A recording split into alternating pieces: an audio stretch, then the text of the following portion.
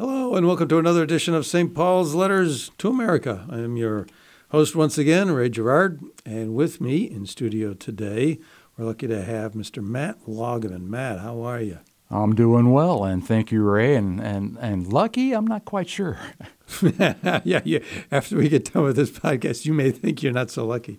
But anyways, Matt is no stranger to radio and Catholic radio. Matt, how long have you been doing Catholic radio? Since before Obama was elected. Oh, so quite a while. Anyways, this is St. Paul's Letters to America. This is the program that says, hey, what if St. Paul were alive today? What if he were here and actually could write a letter to us here in America? What would he tell us? Well, we kind of know what he would tell us. He would tell us things. We know that he'd tell us things that are true because the truth does not change. It does not change from place to place. It does not change from time to time. Now, today, many don't even believe there is such a thing as truth. It's hard to believe, but yeah, a lot of people actually do not believe there is such a thing as truth. The truth is what we make of it, they say. The truth can change. We can mold it to the moment, they say. So how do we know if there even is such a thing as truth? And if there is, how do we know what it is when we see it? How can we recognize it? Well, there are a couple of ways. One is to use our reason to examine and ask questions about what makes sense. Another is to look at what produces good results, what makes us feel peace in our heart. And that is what we do here. So let's get to it. This program is being brought to you in conjunction with St. Joseph Radio and the St. Joseph Evangelization Network, who kindly lend us their recording studios for this broadcast. Now, before we begin with a letter from St. Paul, we're going to offer up a prayer that, we perhaps, well, I guess we're always, I know I'm in need of a lot of prayer all the time.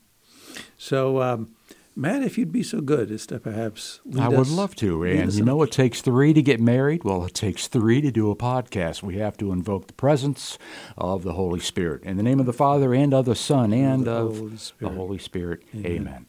Heavenly Father, they say where two or more are gathered in your name, that you are present.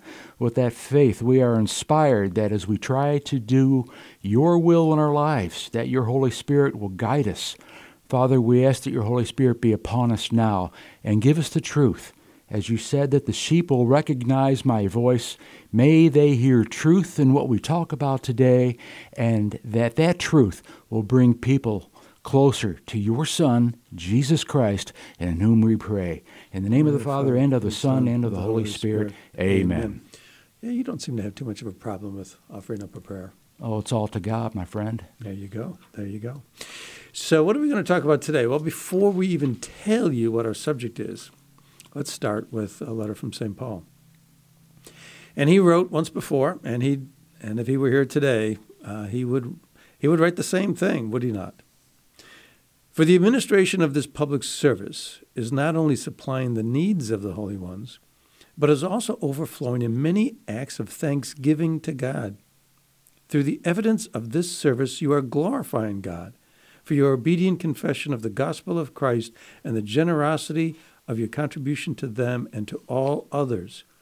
While in prayer on your behalf, they long for you because of the surpassing grace of God upon you. That's what St. Paul is talking about. He's talking about service to others, to the Holy One, service to others, and doing that in the obedient confession of the gospel. The reason why you serve others is because Christ is your foundation. And because of this generosity that you exemplify by your service to others, then others will pray on your behalf. They will long for you because they can see the grace of God upon you. Well, that is a description that fits a very public figure that recently passed away, Queen Elizabeth II. There was a funeral for her recently. She was the longest reigning monarch in the history of the British people. She reigned for 70 years. 70 years. And so she passed away, and then there was this funeral. And it was covered on all the major networks here in the United States, ABC, CBS, NBC, the cable news networks. They all interrupted their normal programming to carry the funeral of someone who doesn't really even exercise political power in a country that's not even ours. But they all did that anyway. Why did they do that? And when they covered the funeral, you could see the streets of London, the streets of the countryside that led to Windsor Castle, all just covered with throngs of people. And there were a lot of people from America who traveled to Britain for the funeral. Why? Why all this public outpouring for this particular woman? Respect. Respect, and respect for who she was. Perhaps Archbishop of Canterbury could give us a little insight into that. During the funeral ceremonies, he said, in fact, that few leaders have received the outpouring of love we have seen. He said she modeled the servant leadership expressed in the life of Jesus. He said those who serve will be loved and remembered when those who cling to power and privileges are long forgotten. The title of this particular program is The Imperial Servant. She held a position of royalty, of majesty. She was an imperial figure. She had this royal office. And yet she's regarded, according to the Archbishop, as a servant. She was loved by the people. There was, in fact, an outpouring of affection for her, as the Archbishop said. She exemplified many virtues. Many virtues, and we're going to talk about those. But some of the things that people offered up on a website in her honor were, for example, this comment: "You are the shining light and hope of this country.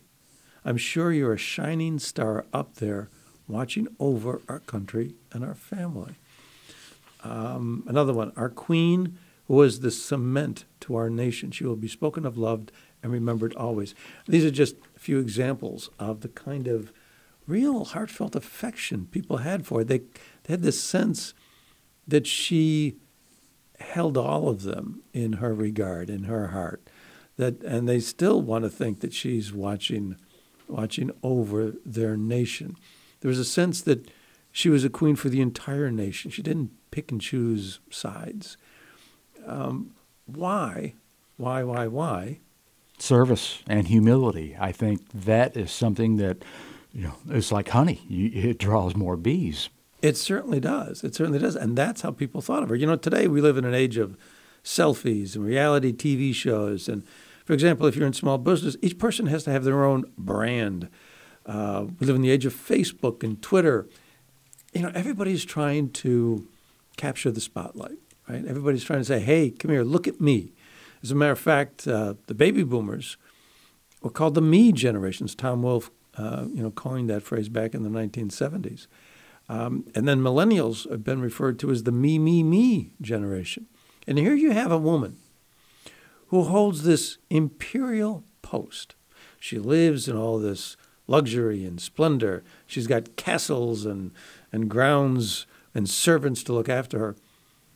And yet she's regarded as somebody who didn't want to grab the spotlight. I think she really did a good job following the footsteps of Christ in the foot washing. Actually, they have, and she had this part to play on Maundy Thursday in the Anglican Church. The Queen would give gifts to the poor, gifts to the elderly. And that was supposed to mimic or be symbolic. What did you get? Yeah, I know. I'm an old guy. Thank you very much. Uh-huh. You're not exactly a young spring chicken yourself, my friend. Nope. So anyways, but that was supposed to mimic and be symbolic of the washing of the feet. Just strange that you would mention that, Matt. But yeah, that's exactly right. But anyways, it was this feeling that people had for her that she was a servant. Before she even became queen, this was 1947. She was only 21 years old, and she would become queen 5 years later when her father died. But still, as a very young adult of only 21, on a radio broadcast, she said, quote, I declare before you all that my whole life, whether it may be long or short, shall be devoted to your service. God help me to make good my vow. That's how she saw her upcoming role and her life, whether her life was going to be long or short, and it was long. She reigned, as they say, for 70 years. But that's how she saw her role as the heir to the throne, and then later on as the actual queen herself. She was going to be a servant to the people of Britain, relying on God to give her the grace and the strength to do it well. Do you think possibly that if she was Catholic, that there would be a process to start sainthood? Oh, well, that's an interesting question. Boy, oh boy. I mean, she lived a saintly life, didn't she? I mean, in many ways. In many ways. Yeah. Service, humility. But certainly that outlook that she would have to serve others, but relying on God. I mean, that is a very saintly outlook. Well, at the beginning, I said it takes three. The fact that she invoked the Father. Exactly. Knock and the door will open. Exactly. But if you were if you were tuned into the TV watching this funeral procession, you'd hear comments like this. On ABC, for example, they noted that even in the clothes she wore, bright block colors, solid colors, so that she could be seen from a distance when visiting a town. To help, I mean, why would you? She didn't wear these colors because she wanted to stand out, but so that the people could see her. It was with them in mind. For example, on NBC, they made this, you could hear this comment. They referred to her with this: "Well done, my good and faithful servant." For example, on the Fox channel, the former Prime Minister of Canada said, that celebrity in a modern age has ushered in a new era of narcissism, but she stood out as someone different from that. Jesus is called the Son of God and the Son of Man. He was called the Son of God. If you're a son, you are obedient to your father. And of course, Christ was the prime example of obedience. I mean, he was obedient to the Father, even to a horrible death on the cross. But he's also called the Son of Man. Now, why would he be called the Son of Man? Well, was he not divine? He was. Well, yeah, but I mean, he fully human as well. I mean, if you're an obedient son, obeying your father, serving your father as Christ, working as a carpenter alongside your father, you're serving your father. And so, yeah, he was a servant to his earthly father as well, to Joseph, and obedient to Mary, his earthly mother as well. But I don't know that, this title, Son of Man, I don't think encompasses just that. He was a servant to the human race. He came here to serve. His life was a life of service. It was devoted to us. I mean, so he's the Son of Man. He's serving. Yeah, he's divine, and he's the Son of the Heavenly Father. But he's also, it seems a strange term when you first think about it. The Son of Man. He's higher than us. How could he be the Son of Man? But he chose. He chose to come here. He chose to live a life and a death of service to man. And I think that's what Queen Elizabeth did. She chose to be a servant of the people. That was her, that was her decision. She was given a role. Yeah, she was born into a role. But a lot of people are born into the role, and they choose not to follow it. Who was it? The king before her father decided to get married to an American. He abdicated the throne. He didn't choose to fill the role. You've got, for example, Queen Elizabeth's grandchild, Prince Harry. He chose to leave the royal family and married Meghan Markle. And now, he's doing his thing in, I guess, I don't know, Hollywood or what have you, with Meghan Markle and such. But he chose to leave the royal family. People don't always, even if they're given a role, choose to fill it. But she was given a role, and she humbly accepted it. So I've watched a lot of documentaries on her life, several, because my wife is really big into the Queen and the monarch and Imperial, the Imperial life. It's a big part of history. Right, exactly. And, we all have roles that we can either choose to accept or not accept. We all have duties, responsibilities that we can choose to accept. And if it's cinnamon, I always accept it. Cinnamon roll, yes. Cinnamon rolls are good. Chocolate is also good, and things like But anyways, so when she humbly lives a life, without really so much regard for herself, but more regard for. I mean, you'd have to say that she lived a life of service, that she accepted. I mean, this isn't easy to accept the responsibilities and the duties that is imposed on the royal family, especially when you're in such, public, when you're in public life and you're in, such a public spotlight all the time. And to live it with propriety and modesty, I mean, it's not, it's a lot, it's a pressure that a lot of people don't measure up to, and yet she did. And so what gave her the strength to do that, to live a life of basically, self-sacrifice? I mean, would you like to just go and do a lot of other things that are fun that other people do, but you think perhaps you can't, in case the camera spots you and then it causes some kind of minor scandal? It's not an easy life to live. It'd be kind of hard to go bowling as a queen. Yes, it would. It would indeed. But that's what she did. Just as an example of this, I guess, universal sort of recognition that she did have this sense of service, and that's exactly how she lived for 96 years. For example, one of the comments during the funeral on CNN was that she said she could not dispense justice or exercise powers that, her previous namesake, Queen Elizabeth I, exercised, for example, but that she could give her heart. She could give her heart. That's what she had said, and that's what was noted on CNN. No matter what your political persuasion is, no matter what what place you come from, people regarded her like this.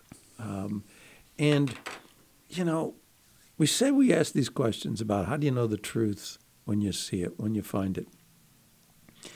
And we also say that Christ lived a life of service, and we had this reading from St. Paul where he talks about service.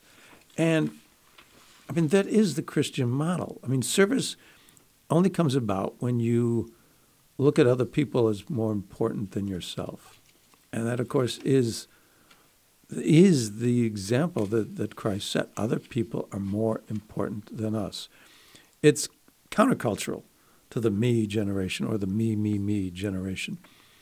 But if, in fact, when you've lived a life this way, and then when your life is over, you're universally acclaimed and loved, is that not an affirmation of the fact that there is truth in the way that you lived your life? There is truth to be found in following and trying to imitate Christ. I believe truth was imprinted on our hearts, through Christ.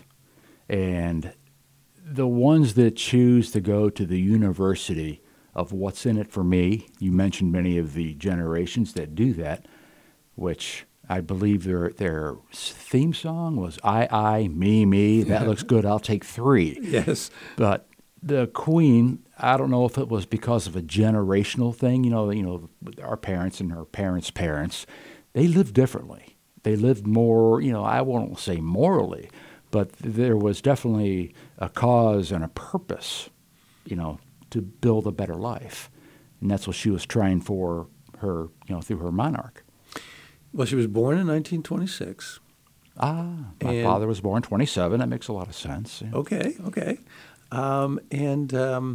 So she was coming of age, she was a little girl, lived through and experienced the Depression worldwide. and then lived through World War II. And, here in America, the generation that lived through those times has been called the greatest generation. That's quite a title, but anyways, that's the moniker that's been laid on that generation. And what's that generation known for? Well, self-sacrifice. During the Great Depression, sure, there was a lot of sacrificing going on, and a lot of people giving, for the benefit of others, sharing what little they had along with others, because, they're recognizing, hey, everybody, was in the same boat. World War II, there were different, drives. Even people on the home front had to sacrifice a lot of things. You had to ration certain things. That's what that generation was known for: self-sacrifice, the giving of yourself for others. If you live in a time of plenty where you have everything you want, you don't need to live that way. When you live through a depression, yeah, you kind of have to. And, of course, that's another Christian truth, is it not?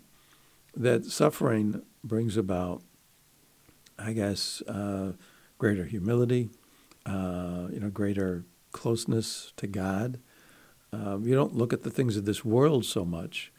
You look because you don't have that much, so you're looking for Him instead. As a matter of fact, that's the reason the church, preaches fasting. Not as much as the church used to, but still. And that was actually, what drove her. I mean, her faith was based on her Christian faith.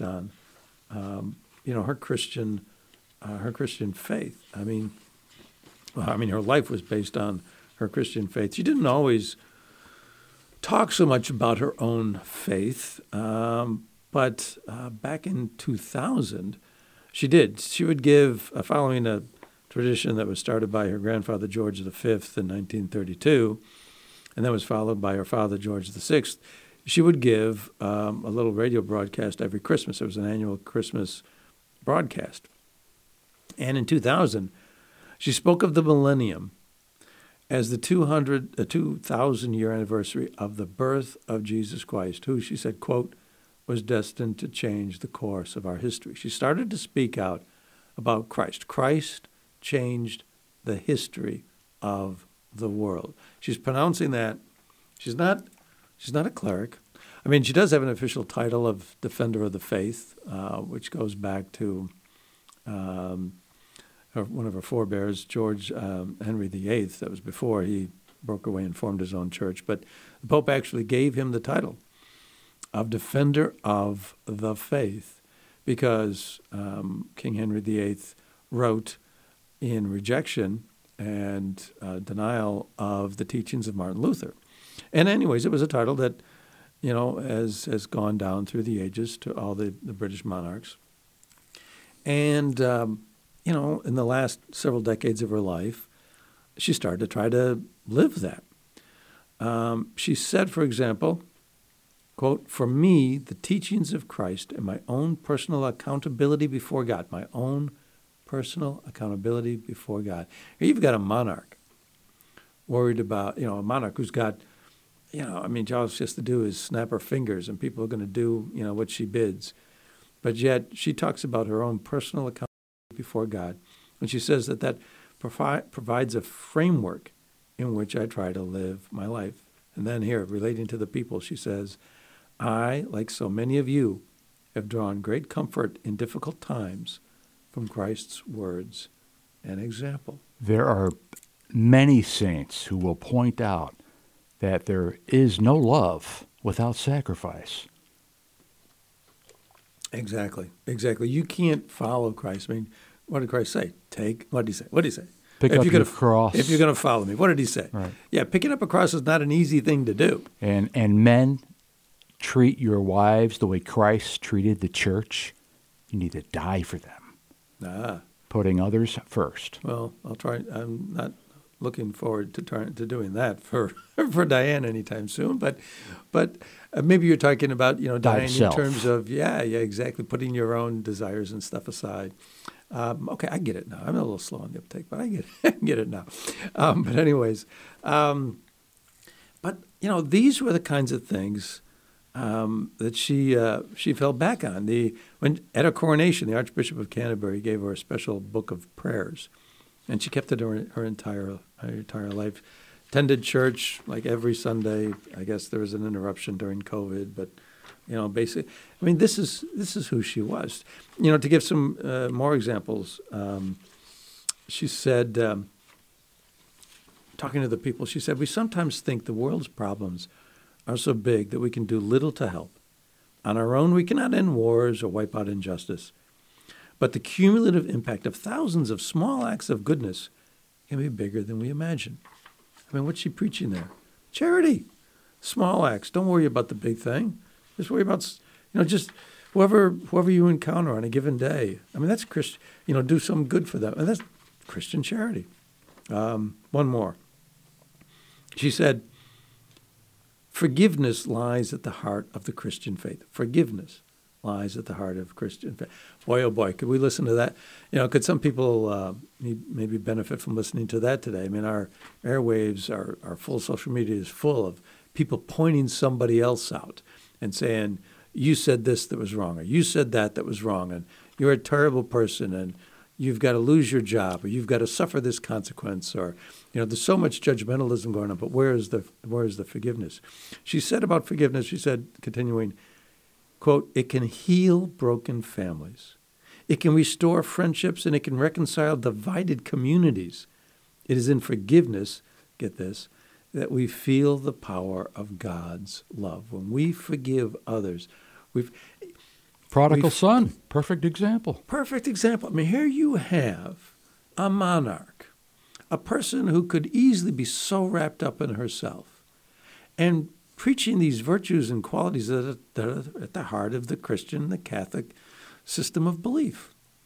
It is, again, I just say, it is no small coincidence that when she passed and there was a funeral in her honor, basically everything stopped in the United Kingdom. The whole country, 67 million people strong, were either watching this thing or attending it. And not only people in Britain, but here, every network in the United States had, millions of people watching here in the United States, millions of people watching elsewhere. Why? Why was she so highly regarded at the end? It's because basically she lived according to these principles for almost a century. She was a great light. Almost a century. I mean, to live that way. I look at my own life, and if I always lived according to those precepts, have there been times when I've been more concerned about me than anybody else? Could I have withstood a spotlight with somebody judging my actions every minute, every day? I mean, my goodness. Yeah, there's a reason why. That's what wives are for. That's why, yeah. Sorry. No, that's, yeah. It's, and of course, it's not just something that she came up with on her own, that she was, and maybe, I guess to a large extent she was, but the idea of living as a monarch in the service of God and therefore in the service of his people is not something that, let's put it this way, it's something that, yeah, she accepted and she chose to follow, but it's not something she invented. For example, if you look at the national anthem for the United Kingdom, "God Save the Queen," or now "God Save the King," the lyrics include lines like, talking about the king or the queen is long to reign over us. Long to reign over us. Now, why would you sing where you hope for some other person to reign over you? Well, if you go further down and you look at some of the additional lyrics, it's because you want that person to live according to God's will. Some additional lyrics talk about, Lord, make the nation see that men should brothers be and form one family. And so the whole anthem is a hymn to a king or a queen that is going to take the will of God to heart and serve the people of the monarch's kingdom, to serve the people instead. For example, if you go and the coronation itself, when they invest a king or a queen with the throne, there's so much of a religious tenor to it. For example, at one point, they have to take the coronation oath, and in the coronation oath, the Archbishop, for example, back in 1953, asked Elizabeth, "Will you, to the utmost of your power, maintain the laws of God and the true profession of the gospel?" That's what that's what you had to swear to. You're the king, you're the queen, but you got to, live according to the laws of God. No coincidence that she reigned during this time in our lives. Absolutely, absolutely. Additionally, they took the Bible and presented it to Elizabeth, saying, "Our gracious queen, to you, to keep your majesty ever mindful of the law and the gospel of God as the rule for the whole life and government of Christian princes, we present you with this book, this most valuable thing, this most valuable thing that this world affords. Here is wisdom. This is the royal law. These are the lively oracles of God." You can be a king or a queen. You can have total power. I mean, this oath goes back centuries when kings and queens held real, total power. So when did the political part stop with the monarch? Well, yeah, I mean, that was, Parliament, you're going back to the 1600s and so forth, where there was that, great divide where they separated things off. But these, because you had kings and queens that didn't always live according to the will of God. They might have taken an oath that said, "Hey, this most valuable thing, this Bible, this is the royal law. This is the law that governs you. You may think you're somebody with complete power, but there's a law over you." They may take that oath, but they didn't necessarily already always live that way. But yet she did. We talked about that this morning in our men's group, about the interpretation of Scripture. Okay. So they were talking about, if you're looking for books or a Bible, look for the imprimatur. Yes, thank you. Yes. I know a little something here or there that but you have forgotten more than I know, please. Oh, please. But yeah, if you find a book that has an imprimatur on it, then it's been judged to be in accordance with our faith and our beliefs and in accordance with what Scripture teaches us. Sure, that's but and of course, how do we judge books and things? In order to make that kind of a determination, well, one of the things that they judge it on is, hey, is it in accord with what's written in Scripture? And that's what kings and queens had to swear to. And in the coronation, I get a load of this. So in the coronation service, there was a communion service. Now, of course, we may think that, and the church teaches that to have an authentic, to have the real Eucharist, you really need to be, within the Catholic Church. But nevertheless, they, obviously the people in the Anglican Church, believe that their communion is appropriate. So just from the point of view of looking in terms of what they believe, they believe that it's authentic. So they believe it's important.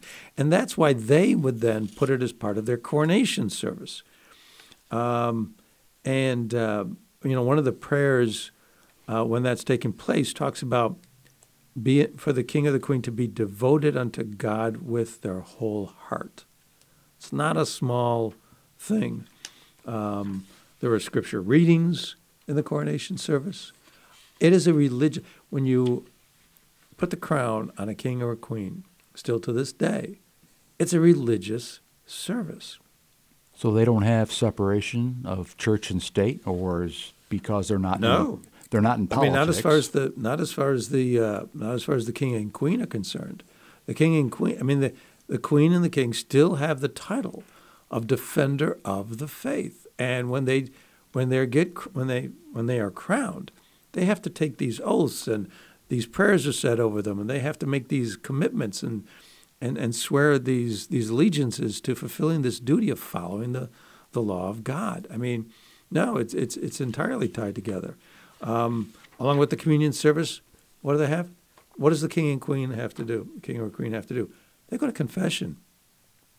This lofty person, this person with the highest position in the land, has to go to confession and receive absolution. Why? Because there's a higher power. And it's these types of things that Elizabeth believed. And it's these types of things that were the basis for her life. And it's because that these types of things were the basis for her life that she was so generally acclaimed as a good person and was so loved by the people. You don't get universal acceptance and respect unless you're living a life in accord with, the truth.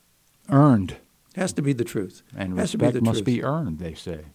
It has to be earned. But it's these Christian beliefs of humility, self-sacrifice, service to other people that were affirmed by her life, and the regard and the judgment of her life that people made. If everybody liked her, and really nobody had a bad thing to say about her, it's because she was living in accord with the truth. If she wasn't, you wouldn't get that kind of universal acceptance at the end of your life.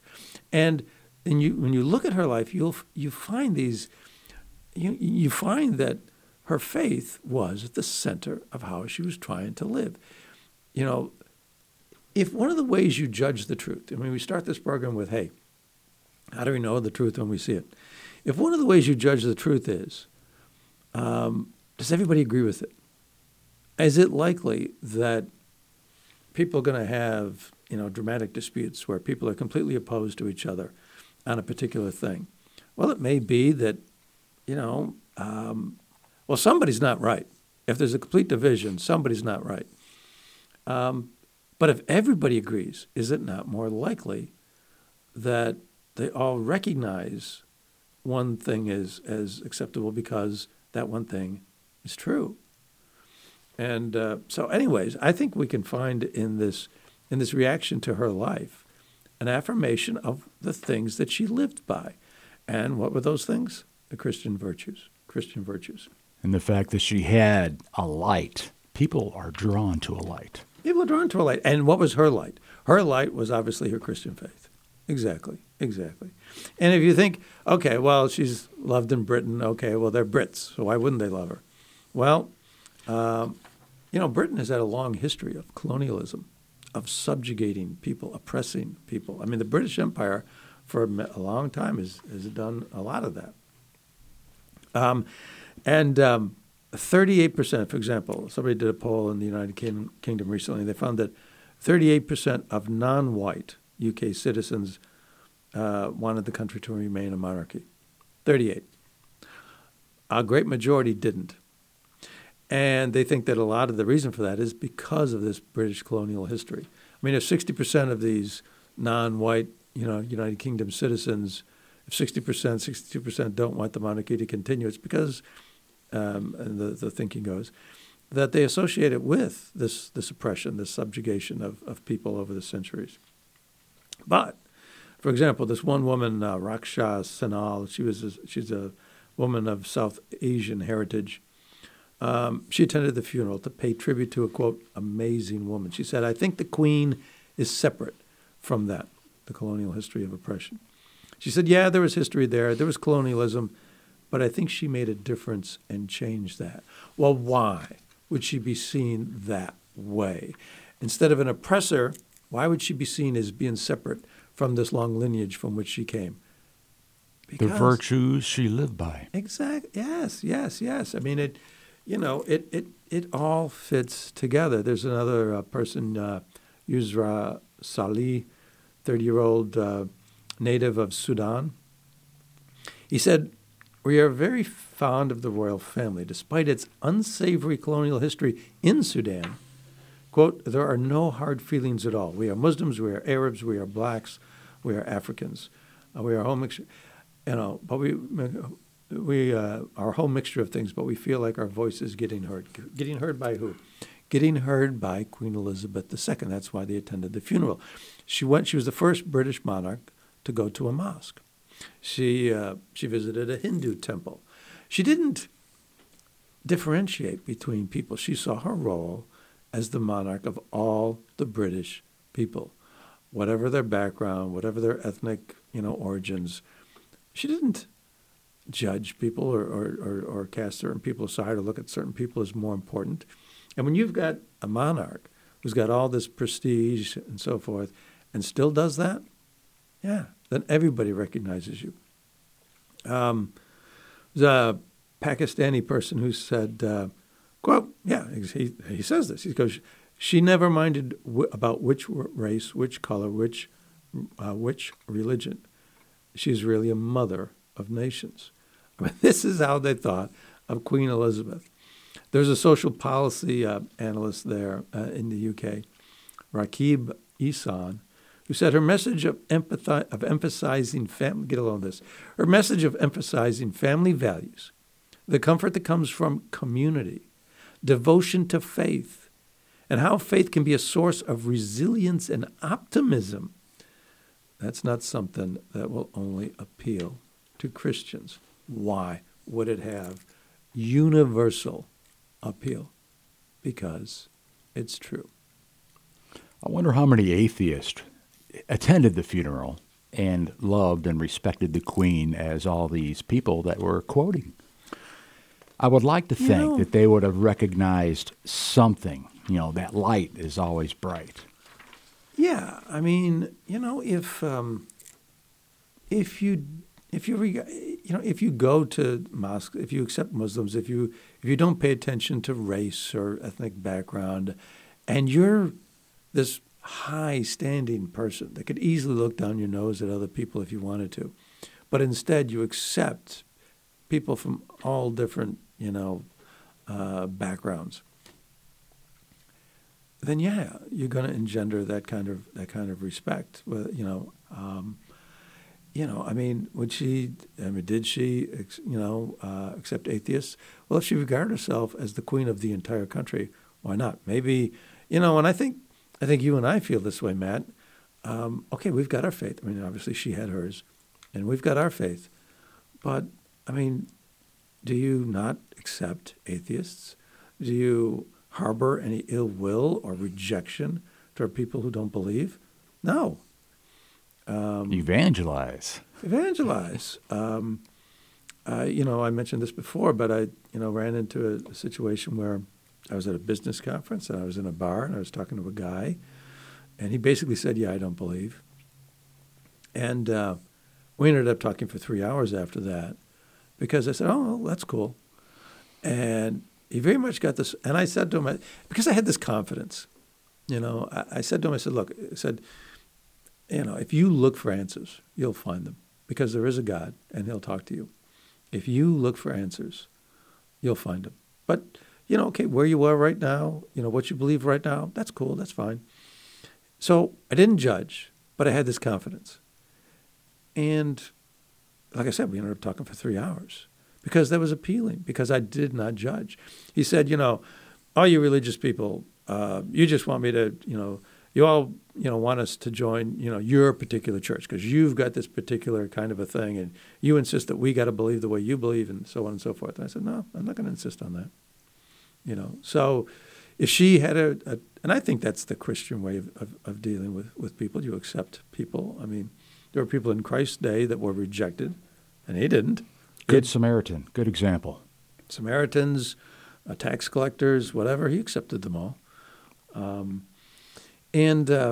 So if that's the Christian way of acting, and I think it certainly is, and she really believed her Christian teachings, and from everything we can see, she certainly did, then I'm sure she would have felt the same way. She wouldn't have rejected people if you happen to be an atheist. But another thing that occurs to me, why the monarchy?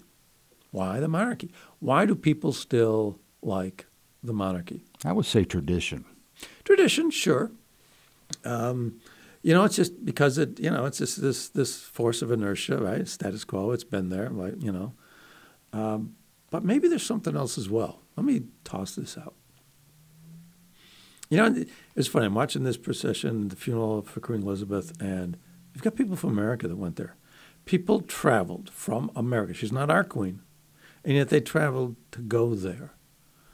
There's a certain pull, I think, for maybe not the monarchy per se, but the monarchy when the monarch is a good servant, when the monarch is humble, when the monarch regards himself or herself as a servant of the people.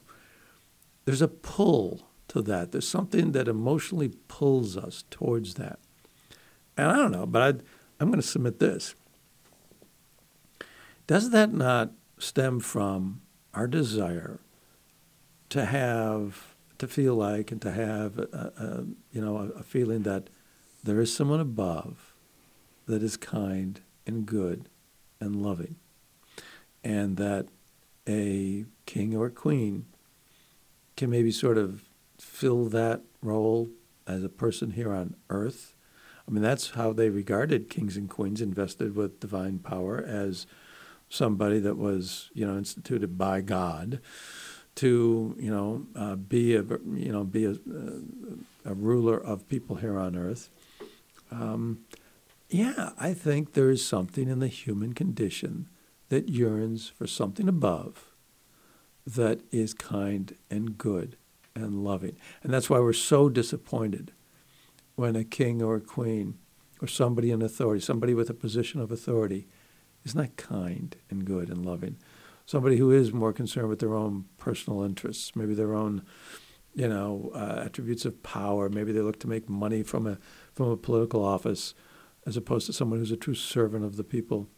Maybe that's why we're so disappointed, in those people. And I submit again that if, in fact, there is this part of the human spirit that wants something above, that recognizes, not just wants, but recognizes that there is something above that is kind and good and loving, it's because there is something up above. There is someone up above. Everyone has that hole in their heart that can only be filled by God. Absolutely. And when they choose other routes, then we see the situation that we're in today. Yeah. I mean, exactly. That's exactly right. But it's when, we have somebody in authority who is, who does live the Christian lifestyle and regards other people as more important. They don't try to impose their will on the people, but instead try to live according to the will of the people because they put the people first. Those people are so beloved, as the Archbishop said. People who cling to power won't be remembered. But you have to, if you're going to do that, you have to have a certain amount of humility. You have to recognize, even though I've got all this power, that power's not going to last forever. That there is some power that's higher than me. And you have to have a certain amount of humility. Did you know the Queen Elizabeth, used to eat her breakfast cereal out of a Tupperware bowl? There were chairs in her private residence where the fabric was frayed. I mean, she didn't insist on being surrounded in her private residence now. The chairs were worn and they're a little tattered. I'm the queen, I'm the king. Fix that thing. Get that thing out of here. Why would she be comfortable with that? There was a genuine humility about the woman. Modesty as well. I mean, doesn't Francis kind of exude some of those traits where they talk about how more simple he wants to live? Sure. Yeah, absolutely. Absolutely. I mean, you have to, but that comes because you recognize there's something above you. What is it? So, okay, you tell the story about the Queen eating off a Tupperware or, having chairs where the fabric is frayed. There's something appealing about that. Did you reach out to Tupperware to sponsor this? I don't know. Is Tupperware as a company even still around? Are you having a party at your house after this? That's right. I'm a Tupperware person. Why is that? Well, because a lot of us don't have all kinds of material goods. And as a matter of fact, our faith teaches us that, hey, valuing material goods is not the be-all and end-all. That's not what we should be about. And apparently, again, this is another example of how, she believed that, didn't she? She believed that. Almost the moral of the story here is that the sooner people realize that they have no power unless it came from God. There, in lies the big difference on how people live. Absolutely. Yeah. If they realize that, they're humble. Yeah. So we have to realize that, and that's true for all of us, isn't it? All right? You have to realize that all we have comes from Him. Use it wisely. Use it wisely. Right, and use it to serve Him. I had something just this past week that occurred in my own life that was hard. It was a hard thing to have, a hard thing to experience. And I don't know, I think for the first time, like ever, I sincerely gave thanks for it. And then after that, it worked out, or seems to be working out. It just felt so right to give thanks for it. I mean, I don't have to suffer a lot. There are people, okay, it was a hard thing. Believe I don't even know what hard things are. I mean, there's so many people that know hard things so much more than I do in my life. And certainly St. Paul, for example, experienced a lot of hardship. And nevertheless, he always gave thanks for it. Because why? I mean, what you're talking about, Matt, it's like, you have to recognize that everything comes from above, whether it's good or bad. And when you feel that way, there's genuine peace that comes from it. Store your treasures above, where the moths can't get to it. Exactly. And you just inspire me to give thanks for this walker. I'm trying to offer it up, but to give thanks, that's something I need to do. It's a hard thing to actually give thanks for it. Personally, I do believe that, because I've been sick and almost died before, only to see hindsight that it was the biggest blessing ever. So I can't wait to find out what this is going to bring. If it brings you closer to God, if it helps you and you're not in your head there. Oh, yeah. Yeah. That's what it's about. Yeah. I mean, if it brings you closer to God. There was one time when I was laid up in a hospital. I've never hardly been ever really in a hospital. But there's one time in my life when I had to be overnight in the hospital. And I had blood clots in my lung. And I didn't know about it. And that's serious. It is serious. And so I came kind of close, I guess, to, an ending. And I really felt close to him at that point. Because you're lying in a hospital bed, they're wheeling you around, and, you're not this person that has control of everything around you. No, instead you're being wheeled around, and people are looking after you, and you really don't have the ability to do much of anything for yourself. And you feel very powerless or very vulnerable and weak. And yet there was a real feeling of getting closer to God with that. So anyways. But so that's our reflection on the life of Queen Elizabeth II, the Imperial servant, who lived a life according to her Christian faith. And lived according to, what St. Paul was talking about. Something St. Paul recognized, that service to others is really thanksgiving to God. And that, other people will recognize that. They will pray for you, and they will long for you because of the surpassing grace of God upon you. You exemplify that. You talked about being a light to others, Matt. Yeah, if you live according to these Christian virtues, you are a light for other people, and people see that light is really the grace of God upon and they want it. And they want it. And so that's our program this time around. We thank you very much for listening. We hope you'll join us again. And until you do, until the next time, may God bless.